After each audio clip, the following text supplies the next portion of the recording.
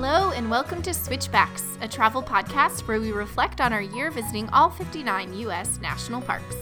Whether you are planning to visit your very first park or you bleed gray and green, we're here to share our insights on exploring, understanding, and loving America's best idea. Thanks for tuning in. Today we're sharing our experiences paddling our way through the national parks, especially in one very watery national park.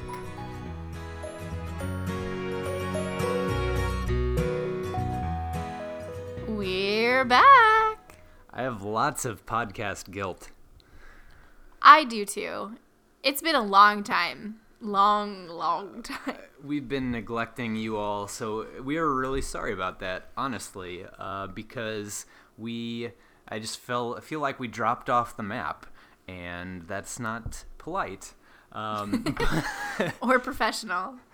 Yeah, it's been a really busy last few months, but, Christmas, holidays, traveling ourselves. We were gone the first 2 weeks of January, having some adventures. And the last 2 weeks of December with family. We were gone for almost a solid month of just moving around. So it's been busy. We've been working and going to school and occupied, but we need to come back and finish what we started with our national park reviews. So we are super excited to talk today all about Voyageurs National Park and kayaking. So before we start, though, we wanted to catch you up just a little bit on not just where we have been, but also where we are going next with the rest of our podcasts. So after today, we only technically have 3 more podcasts to record before we are, quote unquote, finished reviewing the national parks. So just to remind you, we'll be talking about ranger programs with Joshua Tree and Wind Cave. We'll be talking about visiting parks with friends, and that's Shenandoah, Rocky Mountain National Park. And then we'll be talking about family-friendly parks with Great Sand Dunes and Carlsbad Caverns. We also maybe have an interview or 2 to do as well. And then we'll decide where we're going to go from there. But that would wrap up our actual national park. Our 59 National Park series. Yes, the series. That's a good way of putting it. So it only took us 2 years to record 50 podcasts. If you all have ideas, or not ideas, we can come up with those, but what you want to hear about regarding the national parks, topics, anything, let us know, because we would love to cover what you would love to hear. We have a few ideas. Might transition to focusing a little more on current events. Parks have been in the news a lot lately, and there's a lot we can comment around that.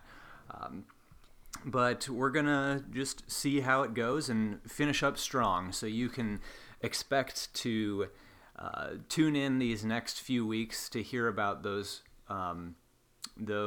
next topics. I promise we won't take another unexpected drop off the map. I hope not. So before we get into the main event, I wanted to share some of that Parks in the News stuff, because there's been a ton going on, first of all, but one of the... Most of it's depressing, if you haven't been paying attention. Yeah, but this particular piece of news is that the Department of the Interior just named a new National Park Service deputy director. So I'm going to tell you a little bit about their own press release and then just share a little commentary on this person, because we know that he'll be significantly impacting our parks that we love and the direction of those parks and the policy regarding them. So this new guy is Paul Daniel Smith, and he brings, according to the press release, nearly 4 decades of public service experience, including serving as superintendent of Colonial National Historic Park in Virginia.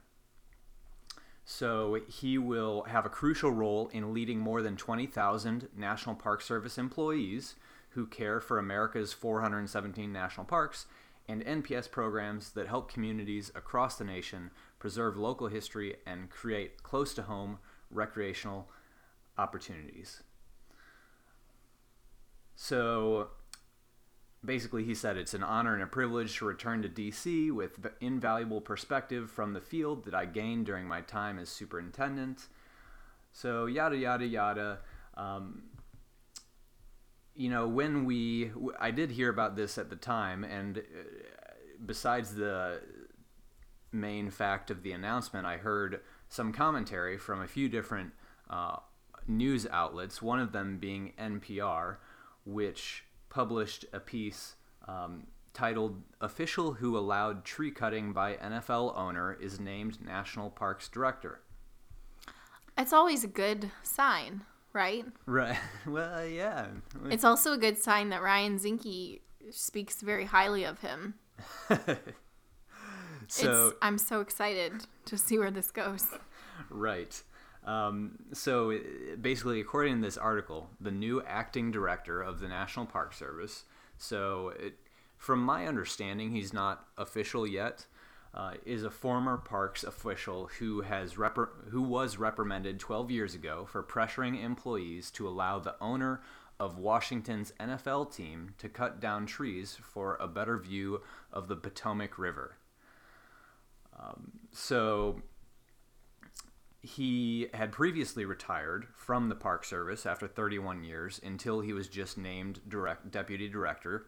So he's coming out of retirement, and it was in this previous role as special intendant to the Park Service director that he made... Special assistant? What did I say? You said intendant, which is not a word. Special assistant. I was thinking superintendent. Okay. Special assistant to the Park Service director that he made headlines over a decade ago in a 2006 investigation by the Interior Department. The Inspector General found that Smith, quote, inappropriately used his position to apply pressure and circumvent NPS procedures on behalf of Dan Snyder, owner of the Washington Redskins, and Snyder subsequently cut down more than 130 trees on federally protected land between his house and the C&O Canal. I assume the thing he wanted a better view of. So anyway, of course he refutes that he inappropriately used that influence. But just wanted to share a little bit of the official stance and then some of the commentary around this new appointment. So we'll be following him and the consistently changing direction of the NPS. It's really a nice way to put it. Yeah. I'm trying to be polite for now. You don't need to. Okay. We're a little afraid. Yeah, it's definitely concerning, but we'll, again, might be bringing in some episodes with more commentary in the future. We should mention that we will post some of these links on our show notes where you can read more. The one article was from NPR and the one was from the Department of the Interior. So we'll post those at some point today on the show notes. So you can read through those as well. But yeah, a little bit of parks in the news for you. Now for some happier news. And what we really love covering, the actual parks. Actual parks. Actual things you can do in the parks. And no party can stop you from going to the parks. Well, they can when they shut down the government. But it's not closed right now. Okay. Anyway, we are covering Voyageurs National Parks today, and that's exciting. We're actually only covering one national park because we usually talk about two, but this is the odd man out because there are 59, so one had to be by itself, and today's kind of a specific topic, so Voyageurs stands alone. We are talking about kayaking through the national parks, and the reason we're talking about Voyageurs is because our kayak probably made the biggest impact on our trip in Voyageurs compared to other parks. And it had a big impact because Voyageurs is 40% water. 40% water. It's in the land of 10,000 lakes. If you're not caught up on your state slogans, that's Minnesota. So right on the border of Minnesota and Canada, near the town of International Falls, is Voyageurs. And it's basically a collection of land and water, and this water is a bunch of lakes that seem to be connected to each other. And it's not the Great Lakes, but they're really big, and they're just west of all of those Great Lakes. So it's a really popular park for water activities, for houseboating, for fishing. But right now, we're going to talk about kayaking. Yeah, so if you hadn't really followed along much on our trip, we took an inflatable kayak with us, a double kayak. The brand is Sea Eagle, and I think it's the 330 model. It's just like it's their basic, like $200 model. So it's good for beginners. It's not great for like sea kayaking necessarily, but it was perfect for what we needed. It was very adequate. We kayaked through. Remind me if I missed any, Cole, because here's the ones I remembered that we kayaked in: Congaree National Park, Dry Tortugas, Biscayne, Everglades, Big Bend, Channel Islands, Yosemite, Glacier, Grand Teton, Voyageurs, and Glacier Bay. But in Glacier Bay, we rented a kayak and didn't use our own. Did I miss any? No, I think you got them all. I think I got them all. So we used it quite often. Definitely got our money's worth if we were to rent a kayak in any of those places. We definitely paid for itself really quickly. It's also inflatable, so it just fit inside of our car top carrier, or just it would have fit inside our car. So super handy, super different, unique way to experience the park. It could be really off the beaten path. It could get us away from the crowds, but it could also for most people, it can be pretty family newbie friendly. And it was really nice to be able to just jump on the water, not have to go through the hassle of renting a kayak, or those lovely safety explanations and trainings, whatever. They're very important. Yeah. But it takes about 10 minutes to blow up, maybe. And you're just on the water super quick. And some of those times we kayaked, it was just we had a spare, 2 hours. So it doesn't have to be a whole day activity. But in Voyageurs, it actually was. It was the main thing that we did was kayak. So Voyageurs is a park with a very short, peak season. So mid-June to August is when they run ranger programs, boat tours, free canoe tours, actually. And then the kayak rentals are open, the houseboat rentals are open, but not until about mid-June. So when we visited a week before all of this started, in like the second week of June, we expected everything to be open for summer, and it wasn't. So the fact that we had a kayak was everything. Of course, most people will probably plan ahead and know this, but don't forget to check, because even if you think like it's the dead of summer almost, like everything should be open, Voyageurs has an especially late starting season. So for us, it was awesome that we were there a little earlier, because there was no one there except us. All the backcountry sites were open and available, and we had our own boat. But if you don't have your own boat, don't go until mid-June. And it wasn't that crowded on the water either, because I imagine in the heat of summer, you're going to have lots of boats zipping around, and you can probably still find some solitude, but it was pretty nice when we're going like, I don't know, would you say 3 miles an hour maybe on the lake, really fighting these really slow gigantic waves and wind. Yeah, it was nice not to have these anybody else trying to run into us. Yeah, or watching us. or watching us struggle. So the first place we went to Yeah. was the Rainy Lake Visitor Center, and that is the part that is right outside International Falls. It's on the western side of the park, and it was Rainy Lake is the biggest lake in the park, and we, after talking with the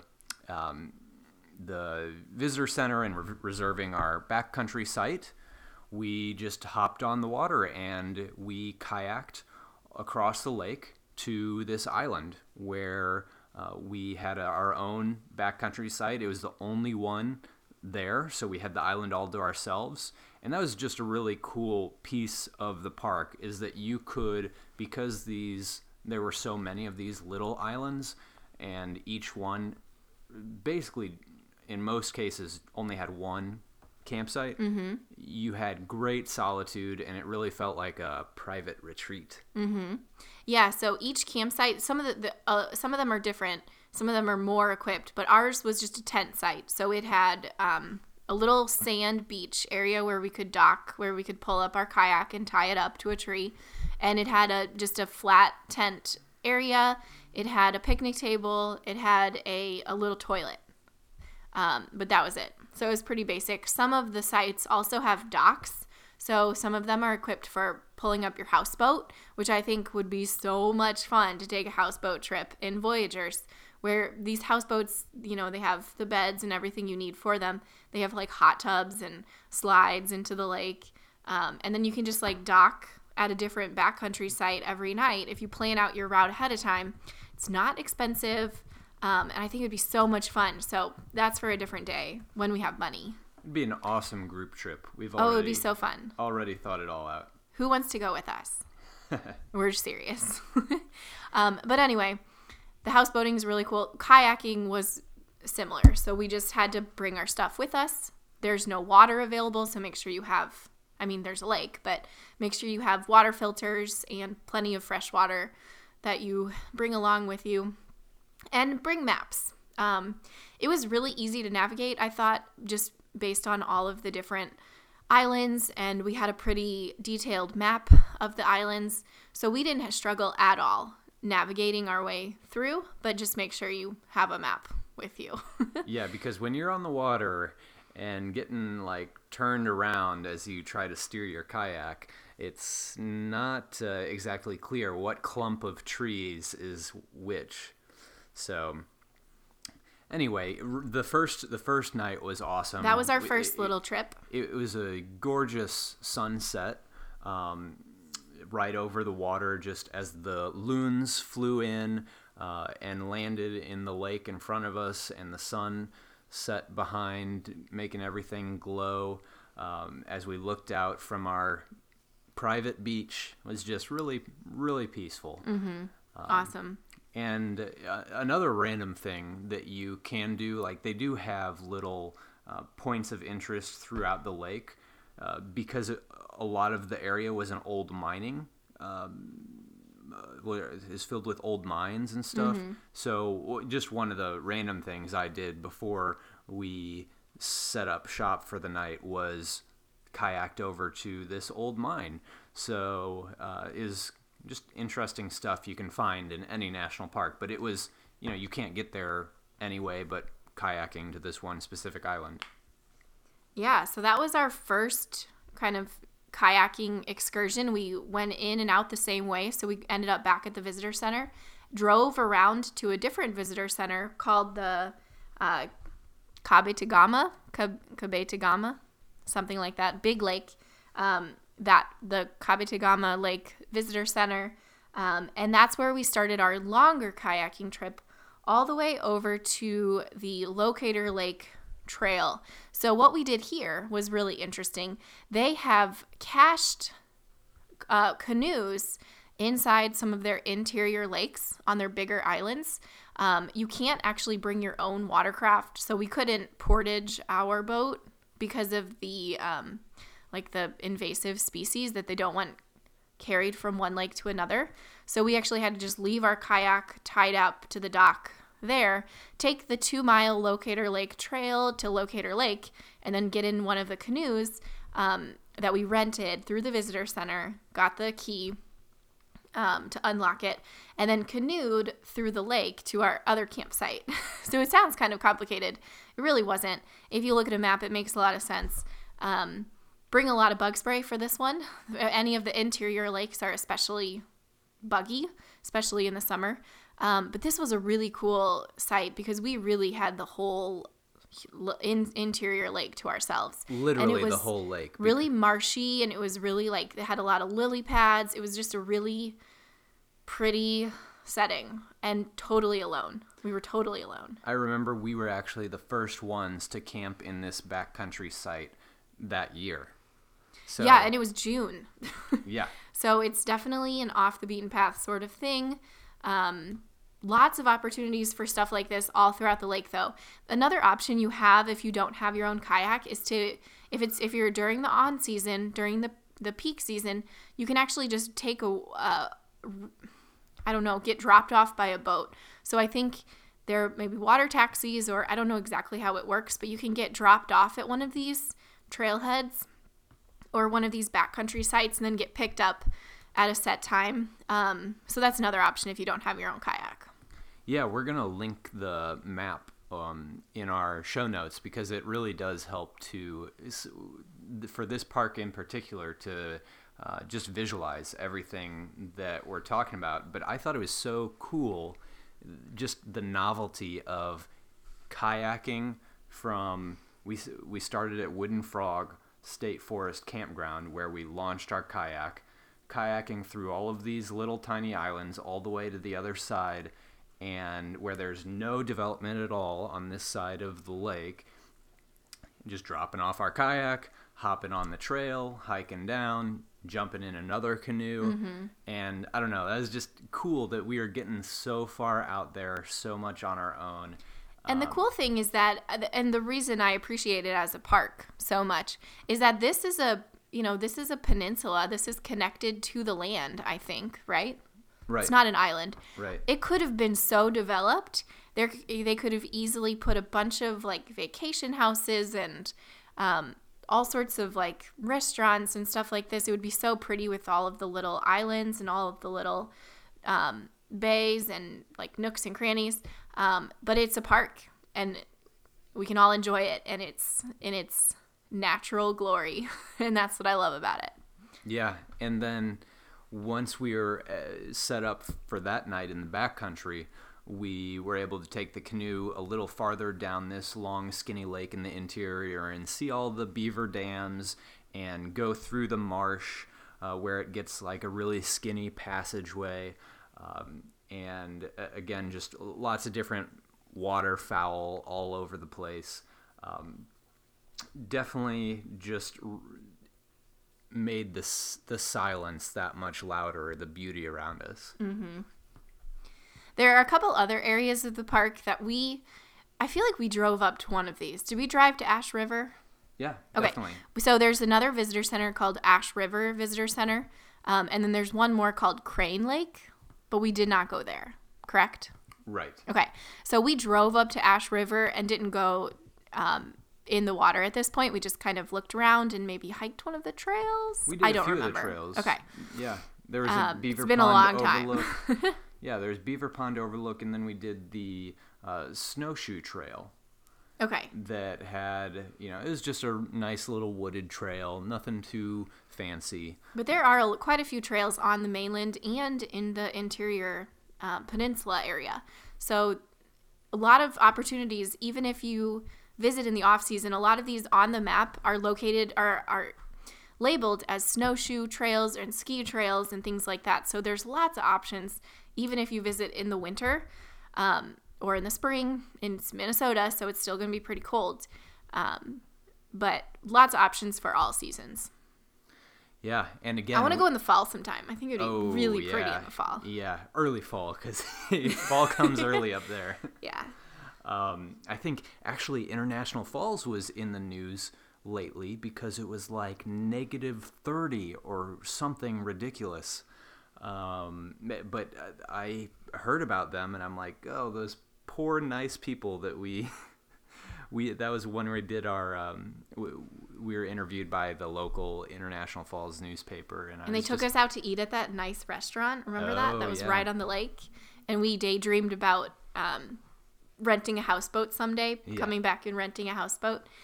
It's an awesome park. It's it's different. You think about national parks and you think about mountains and you think about the Grand Canyon.